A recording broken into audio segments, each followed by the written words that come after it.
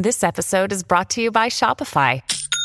Forget the frustration of picking commerce platforms when you switch your business to Shopify, the global commerce platform that supercharges your selling wherever you sell. With Shopify, you'll harness the same intuitive features, trusted apps, and powerful analytics used by the world's leading brands. Sign up today for your $1 per month trial period at shopify.com/tech, all lowercase. That's shopify.com/tech.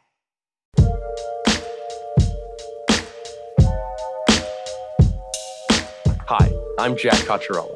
And I'm Aaron Parnas. And this is Zoomed In. On this week's episode of Zoomed In, Aaron and I start off by hitting the headlines, talking about Facebook's crash and the Biden agenda's movement through Congress. After that, we move into a spectacular interview with Lincoln Project co-founder Rick Wilson. Finally, we finish up with everyone's favorite segment, Tweets of the Week. Aaron, you ready for this week's episode? Jack, this is going to be a great one. Yeah, it is. So let's zoom in. Aaron, let's hit the headlines. Let's do it, Jack. So on Monday, we saw a couple platforms, those being Facebook, WhatsApp, and Instagram, kind of crashed, kind of go down the toilet a little bit. Facebook wouldn't load. You couldn't get on Instagram. Nothing was refreshing. And for a minute there, it was pretty glorious. It lasted a couple hours. No one was on Facebook. There was no vaccine misinformation being spread. If you had a cold and you were looking at what livestock medicine to take, you could not find any research there. So, Aaron, what were your takeaways from the Facebook crash on Monday and the results that came? Well, I mean, I think it's really now a time for Congress and these regulators to really look at Facebook and these other big social media conglomerates and see what their actual purpose is. I mean, obviously, I'm not for super government regulation of speech and of these big companies. But at the same time, we had a whistleblower come out mere hours before Facebook shut down to talk about the harmful practices that the company engages in. So I think we really need to take a closer look on what is Facebook's purpose. And if it's out here is to spread all of this misinformation for both the right and the left, especially on public health issues like vaccines, maybe it's time to regulate it a little bit to kind of see what speech is harmful, what speech should be regulated, and go from there. But I think we would waste an opportunity if Congress doesn't do anything now. We just hold hearings and just do this for public consumption. We're going to miss a key opportunity here because it really showed that our data is kind of just out there for the world, because I think there was a news report also that 1.5 billion user data was spread all over the world because of the breach or whatever. But B, that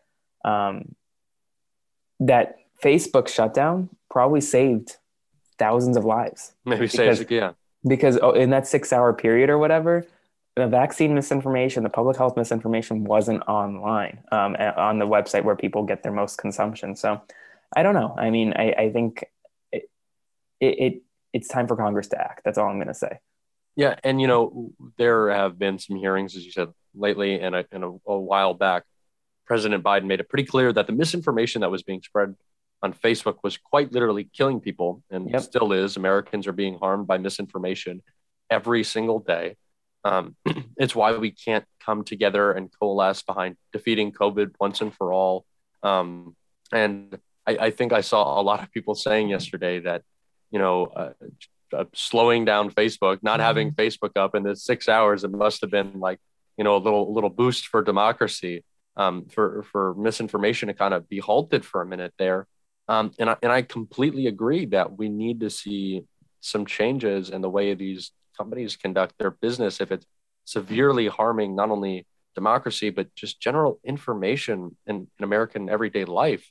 Exactly. And as young people, some of those reports that came out about, body image issues that come from Instagram and young people comparing themselves to others and these kind of wormholes that people go down that the Instagram algorithm feeds into. Now, I'm no expert, but I can understand that it's difficult for young people to feel that they're constantly being compared to others and having to grow up in this, this difficult world that we're in right now and then go to Instagram and have that negatively affect their mental health as well. So there needs to be changes. For sure. If these companies are being have such negative effects in the everyday lives of Americans. I think it's pretty clear that needs to happen, because when your company has a failure and everyone unanimously applauds that failure, I think people don't like you that much, right? Mm-hmm. Mark Zuckerberg lost what, $7 billion, $8.5 billion. Finally paying his taxes, Jack. Finally paying his taxes. And everyone was so excited. Now, like, what does that say about you? If everyone is excited to see you fail, it means that it might be a time for a little bit of change to what you're doing. And speaking of change, as we look to the more distant future, Aaron, there was some news a couple days ago that a PAC just launched. It's a primary cinema PAC, a new PAC backed by a network of deep pocket donors, has begun laying the groundwork for a primary challenge to Kyrsten Sinema in 2024. Now, these are reports by NBC News. How do you feel about not only the potential primary challenge of Sinema and that the political effect that's going to have on her, but spending our resources in Arizona? Now, keep in mind, Mark Kelly is up for re-election in 2022. So spending our resources in Arizona on primarying Sinema in 2024 rather than helping Mark Kelly in 2022. Yeah, I mean, I think it's a mistake. I think that we have folks think that Mark Kelly is running in this safe seat. It's not true. I mean, before Mark Kelly and Kyrsten Sinema, Arizona didn't have a Democratic senator in ages.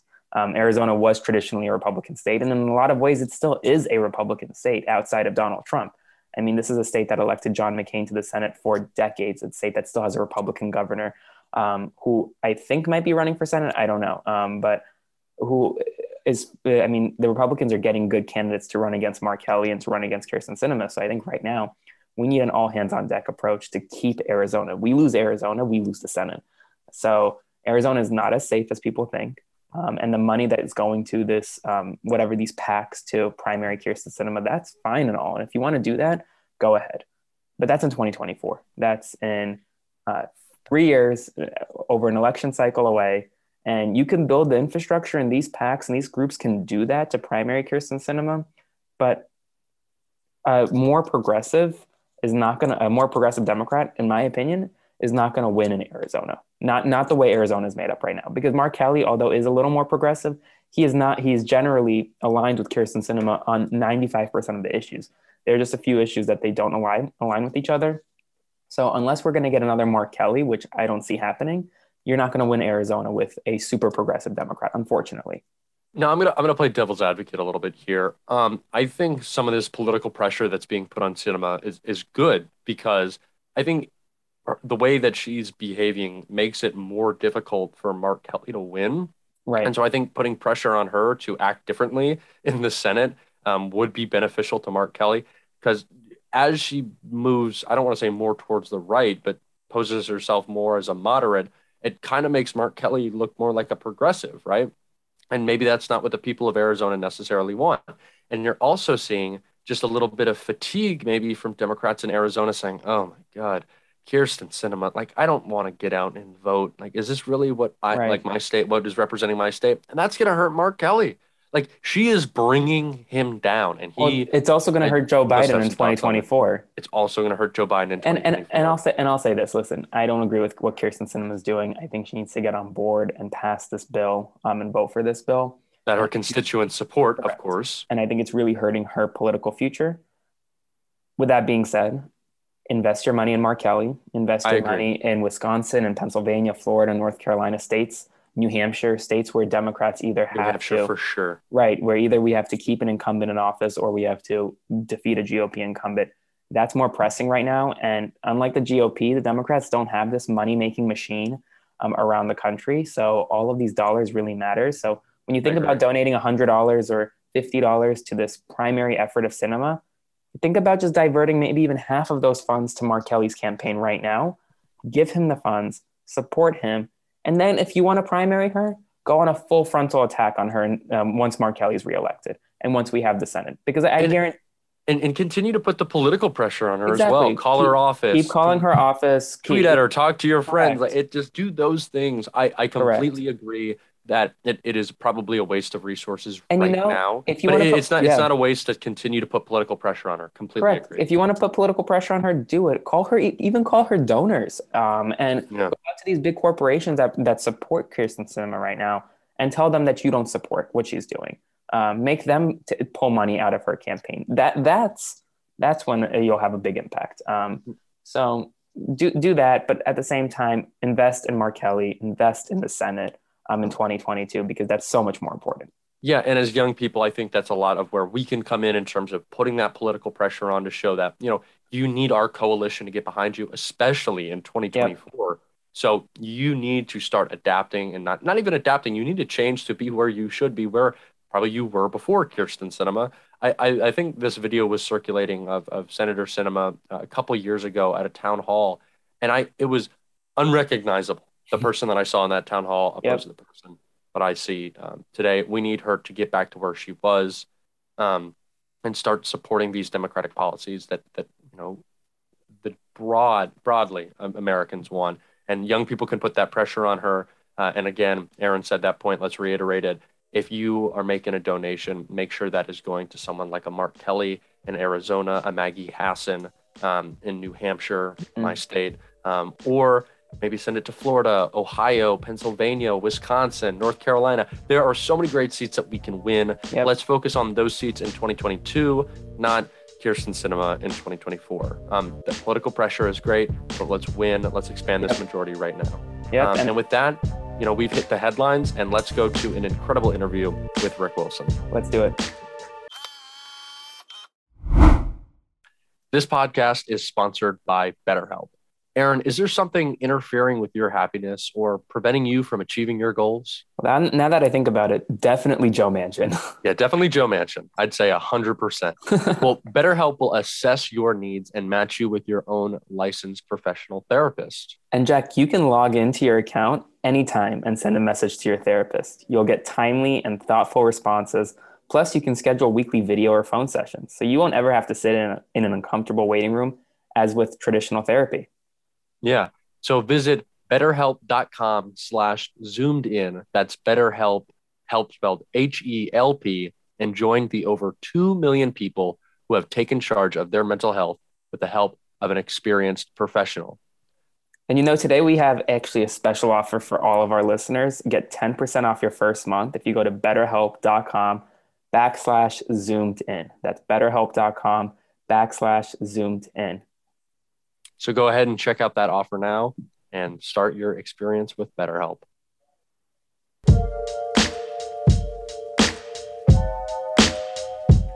You know him as the co-founder of the Lincoln Project, someone who lives rent-free in Donald Trump's head, and one of the most brilliant political minds out there. This week, we could not be more excited to welcome my former boss, Rick Wilson, to Zoomed In. Rick, thank you so much for coming on the pod.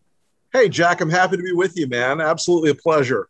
So let's just jump right in. Rick, you began your political career late in the 80s, campaigning for Connie Mack here in Florida, and later then George H.W.'s field director at the time. And then Democrats played really well in Florida. We elected a Democratic governor, had a Democratic majority legislature. How do you see Democrats getting back to that? Because we've really fallen from that tree. It's funny because there was a brief glimmer of hope when my buddy Steve Schmidt did the Obama campaign in 2008. And they really got on the ground. They did the organizing they had to do. They did the voter reg they had to do. They got the work done. Sadly, the Democratic Party of Florida is a victim of a long-running program that a bunch of guys like me, actually, I was as a young guy, I was a part of it, called Sledgehammer. And that program was meant to break the Democratic Party of Florida by eliminating their ability to raise money, by breaking their farm team of candidates over time, by making it harder and harder for them to win big offices. And it worked. But the thing about it is, the Democratic Party of Florida has a lot of strength in Broward, Dade, and Palm Beach County. Those three counties are also really, really much further to the left than the rest of the state, even the Democratic areas of the state. So one of the ways on the path back for Democrats is to run candidates who are appropriate for the region and district and area that they're in. And that may mean in North Florida, you get some quite conservative Democrats. There used to be a lot of conservative Democrats in North Florida. Mm-hmm. The Republicans said to them, well, you can be with us and cash in, or you can be with those guys in South Florida who hate you. Most of them took the deal. But there are still conservative Democrats across North Florida, across the north of the I-4 corridor, essentially. Okay. Even the most activist Democratic voters are center-left voters. They're not AOC voters. They're not strong progressive voters. That's the trick I think the Democrats have missed. They've got to build a statewide coalition inside their own party and not just against the Republicans. They've got to build up the capacity to not have the power structure in the party in South Florida veto a moderate Democrat who might want to run in, say, Jacksonville or in Seminole County. Right. So it's a matter, a lot of it, they misread the voters in Florida on some big issues. I mean, look, female African-American voters over the age of 50 are significantly more pro-life than Democrats want to admit to themselves. 38% of the people in the state of Florida with a concealed carry permit for a gun are Democrats. It's a weird state. Mm-hmm. It's a weird state. And Republicans have some contrary problems. Like there are an awful lot of pro-choice Republicans in Palm Beach County. So they shut up about the issue when they're down there. Mm. Democrats could learn that lesson of the flexibility to give candidates, because it's always a question. You want to win it or you want to lose it of every seat. Mm-hmm. Some seats are easy. Some seats you can afford to be whoever you want to be in terms of your ideology. Some seats you have to squeeze a little bit and work a little harder. And I'll give you an example that's not a Florida example. I elected a Republican governor in Vermont 4 times. A Republican governor in Vermont. Wow. Process that. Yeah. He was a squish. He's pro-climate change, to addressing climate change. He never said the word abortion. He was a moderate on healthcare, all these things. And a lot of my Republican friends were like, why can't you find a real conservative there? I'm like, bitch, it's Vermont. So do you want a Republican or do you want another Howard Dean or another Bernie Sanders type? Because there's 1,000 of them there who are super hard progressives and can easily win. Or we could have a guy who isn't, perfect. And that's the same case today. You've got, Larry Hogan in Maryland. You've got Charlie Baker in Massachusetts. You've got Phil Scott now in Vermont. These guys are not purist Republicans. They're not pure Trumpers. In fact, they're opposed to it. Democrats might look at that as a lesson on how to pick the lock that Republicans seem to have in a lot of places like Florida. Mm-hmm. And moving away just from Florida and talking more about another, idea or a lesson that Democrats need to learn, talking about the 2022 midterms. Now, you have been explicit in saying that Democrats need to move away from the idea that we're going to win by talking about roads and bridges and climate, and that we need to say, hey, look at Lauren Boebert, look at Marjorie Taylor Greene, look at these batshit crazy representatives of the GOP. Make them own the crazy. There you go. These people. You saw this. You saw we did this all the time in LP. Mm-hmm. We'd make Republicans. We'd run those ads with like the fat guy with the AR-15 in one hand, the Confederate flag in the other, and we'd run them in suburban, wealthy neighborhoods where all these Republicans are, and it poses a choice mentally. You ask them, "Are you with that guy, or can you hold your breath and vote for Joe Biden?" Mm-hmm. Turns out they can hold their breath and vote for Joe Biden. There are plenty of people in the Republican Party today who are perfect contrast pieces for Democratic candidates. You want to be Marjorie Taylor Greene or Lauren Boebert or Jim Jordan or any of the rest of the mutant parade of, Madison Cawthorn and all these other little, these are people who are vastly outside the American mainstream. The Republicans often win by waging a culture war, by luring the Democrats in to do a culture war. Mm-hmm. They lure them into this culture war trap. So we end up having debates about critical race theory or Antifa or immigration or abortion. The Republicans have handed the Democrats this beautiful set of tools to run their own inverse culture war. And I know this is a really clumsy phrase, but like all advertising is what we call aspirational branding.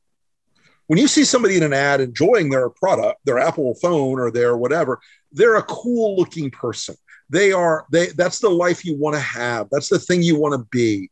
You know, and it's like why every commercial for any kind of medication, you know, it's like the handsome 70-year-old man with the trim beard, and you know, he's on the Viagra commercial, but that's not really the target demo of it. You know, it's so we've got a sort of what we call negative aspirational branding. It's a shit phrase. It's a terrible way to put it.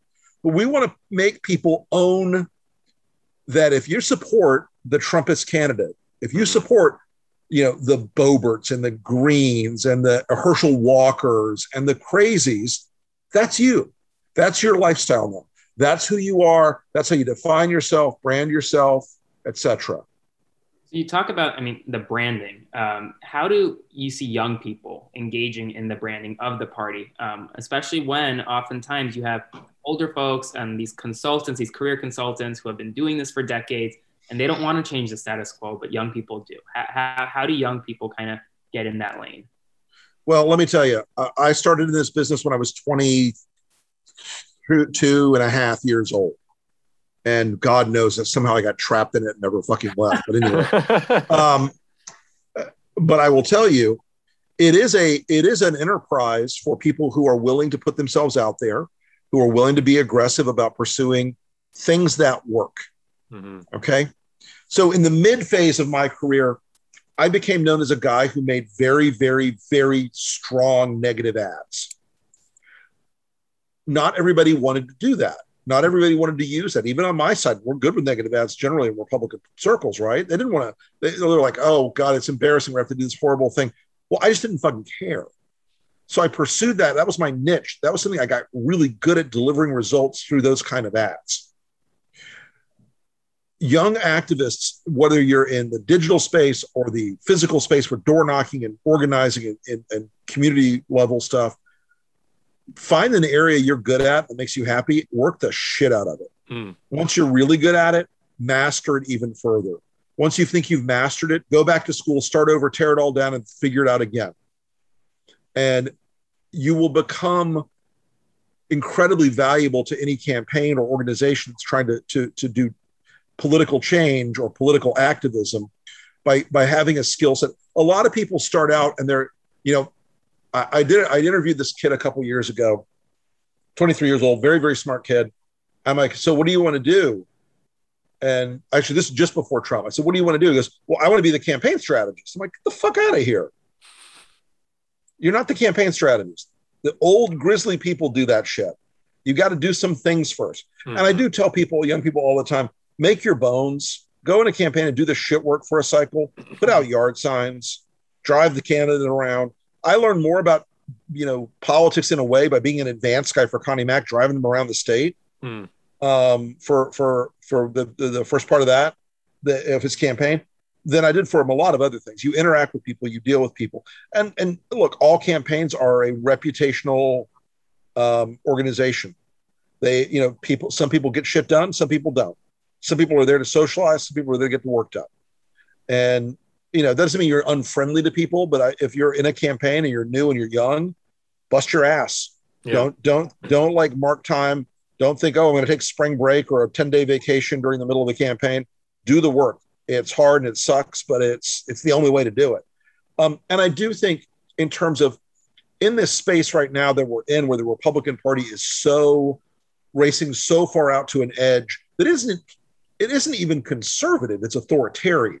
Right. You know, it's not a conservative principle, call me crazy, to set up a system where people snitch on women trying to get an abortion and get paid for it. Yeah. That's not conservative. That's the fucking Stasi in East Germany. It's insanity. So the Republicans are giving younger activists a lot of opportunities to, again, put young people in that cultural frame. Are you really with that crazy, you know, the anti-vax lady screaming at the camera? Yeah. Are you really with the Karens at the school board meetings? Are you really with the Oath Keeper boogaloo assholes who beating up cops? Right. You know, there's a chance that the Democrats, if they're wise about it, can help build a political culture of younger voters, not just an ideological framework for younger voters. And right now, that's a strength that Trump people have. They built a political culture inside their community that isn't ideological, it's cultural. It's like an extended family for them. And so I think that's one thing that younger activists should sort of focus on. Yeah, absolutely. And I've said it before, like, don't be afraid to go that far in the branding. Don't be afraid to try to link these things or to really call out the bullshit and make it explicit. Absolutely. Really connect it. Make sure that people know. And the way that you call out these Republicans, that the shit is crazy. It's nuts. So it's okay to frame it that way. It's not bad. It's absolutely. true. Yeah. Look, there is a thing in politics. I tweeted about this the last week about the 1-6 commission. There's a thing in politics. It's a problem I call my honorable friend. Okay. When these guys are on the floor of the House and the Senate, they can go up against their most vicious opponent and they'll say, my honorable friend from the great state of Oklahoma. What they mean is, go fuck yourself. I hope you die in a fucking fire. But Washington has this fake culture of civility.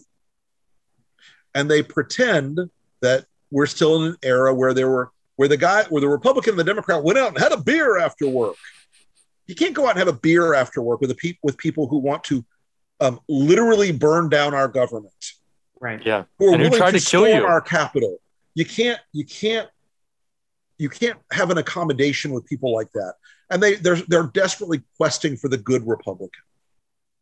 They're desperately questing for the people that are going to somehow get this under control. There is no one who will get this under control. Yeah. McConnell, who is love Mitch McConnell or hate Mitch McConnell. Mitch McConnell is a political genius. Yep. He is the greatest Senate leader since LBJ. He knows how to handle his caucus, to maneuver, to manipulate, to get them to do what he wants to win. That's all he cares about. Even Mitch McConnell can't control them. Even Mitch McConnell is barely keeping that shit together because people like Josh Hawley and Ted Cruz and Rick Scott and Tommy Tuberville and all, again, what I call the mutant parade, these people would have been just fine if the guys who stormed the Capitol had managed to upend the election by killing somebody. They would have been fine with it. They would have said, oh, well, I guess you shouldn't have fucked with Trump. See what you get? And that is even people that we thought years ago were moral Republicans, like, Rob Portman and Roy Blunt and even Marco Rubio, who used to be a counterpoint to Trump and is now a punchline to Trump. Yeah. The moral collapse of these people ranges from the terrified, which is what Marco is. He's terrified of Trump. He pisses himself when someone says that. If you come up behind Marco and go, Trump, he'll lose it, right? But some of these people are just raw opportunists. Josh Hawley and Tom Cotton and Ted Cruz, those people are opportunistic and they are entrepreneurial in the degree to which they will exploit the Trump phenomenon for their own political ends. And the problem with them, and Ron DeSantis is another example, Greg Abbott, these guys are an example of the opportunism and the awareness of how bad the Trumpist movement is and how dangerous it is to our democracy and the republic. They just don't care. Right. They're going to get what they're going to get theirs before the world burns down. No, I agree with you, and I think that's a lot of like negativity that our country is currently facing. And sure, in your opinion, I mean, is there a way that we can get back to the time when Tip O'Neill was speaker and the Republicans and Democrats would get beers after work and it would only be fighting on the Senate floor or the House floor? I mean, how do we get back to that? There was a long period of time, well before Trump, where one of my best friends in Florida politics, a guy named Steve Shale, who ran Obama in 2008, Florida, great guy, loved him to death. And we were this weird, like, bipartisan friendship. And people back then were like, that's kind of cool. That's kind of neat. You guys sit around on the porch and drink wine and shoot the shit. I'm like, yeah. Well, now you can't do that. And it runs in both directions. Okay. The Republicans don't want to be around anything outside their bubble. and the Democrats can't tolerate the fact that the Republicans want to burn down the whole world. I get it. What will happen is that if the opportunity cost of being a Trumpist reaches a certain level, if the cost of being a Trumpist means you lose office or that you lose seats or that it starts to cost the caucuses their numbers, then you will see the organic emergence of people in the center and the center right who are like, okay, I'm out, I'm done. Now, right now, look, you got Liz Cheney and Adam Kinzinger, who are the publicly facing, the two publicly facing people who are like, fuck it, I'm out. I'm done. I'm not doing this. I talk to a lot of Republicans, still to this day. We all talk to a lot of different people. And our sort of rough head count is there are 30 to 40 Republicans in the House who are too chicken shit to stand up.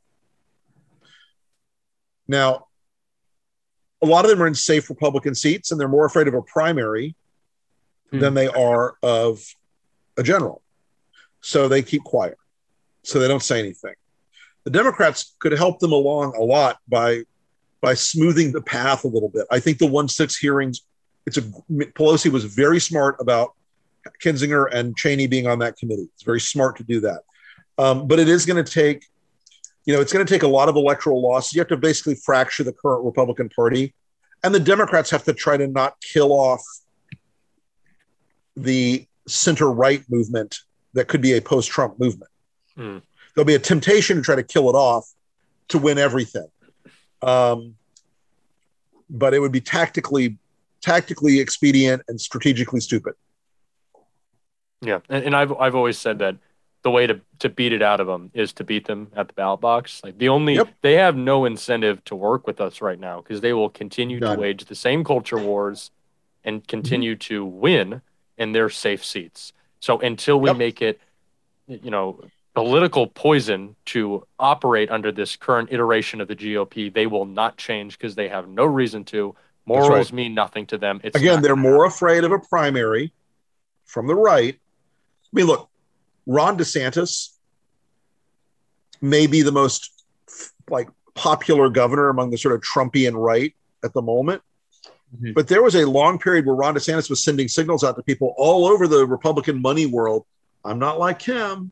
I'm not a Trumper. I'm a center right conservative. I'm a traditional conservative. I'm this and that. And they unfortunately they're all in a wedge. They're all in a box, right? They're wedged in this corner where if they say that they're not a Trumper, he attacks them and Fox attacks them and the online social media horde attacks them and they get a primary from the right. If they say Donald's farts smell like honeysuckles and summer breezes, then they end up being boxed out of a lot of suburban voters and a lot of moderate voters and a lot of Republican voters who are not into that.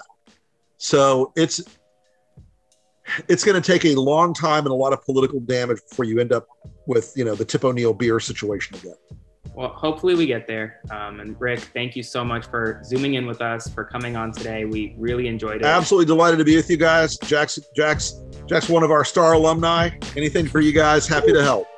We appreciate it so much, Rick. Thank you for zooming in. Have a great day, guys. See you guys. See you soon. You will indeed.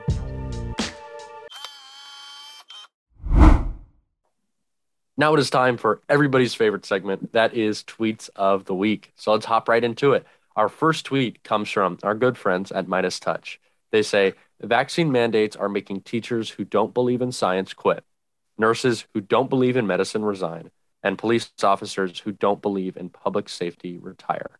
I call that a great side effect. I agree. Yeah, I agree. Compatible. Our next tweet comes from Marcus Flowers, who is running for Congress against Marjorie Taylor Greene in Georgia. Marcus says, Facebook and Marjorie Taylor Greene have a lot in common. They're both not working today, and democracy would be better off without them. Truth. This is the truth. Marjorie Taylor Greene is practically never working. And, I guess Facebook is always working against us, so probably goes both ways. And our final tweet comes from Jimmy Kimmel. Jimmy says, Facebook is down, so asking this here, which livestock medicine should I take for a sinus infection? Oh my God, that's hilarious. How many people do you think were Googling that yesterday? Like Oh. ivermectin, like, does it work for this? Does it work for like a cough? Oh, man. Way too much. Do you think people were going to LinkedIn or For sure. MySpace for that? For their misinformation? For sure. If you can't get it on Facebook, you got to go somewhere else. Oh, man. Well, that was Tweets of the Week. Thank you so much.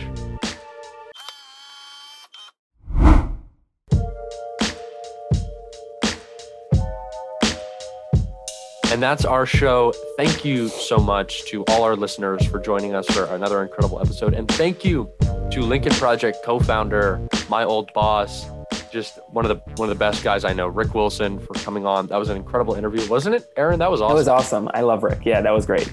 That was so much fun. And again, thank you to you, the listeners, for supporting us, for being a part of the Zoomed In podcast. Our listeners, we grow every week. It's a bigger family every week. We love having y'all tweet at us or just, leave us a review. We'd love to hear your thoughts on the show. If it's a 5-star review, I'd really, really love to see it. Yeah. So thank you so much for your comments and for tuning in every Wednesday. We really appreciate it. Y'all are what makes you make this show happen. We could not do it without you. So thank you to you, the listeners. And if you want to leave us a review or tweet at us, Aaron, where can the people find you? On all of my socials at Aaron Parnas. What about you, Jack?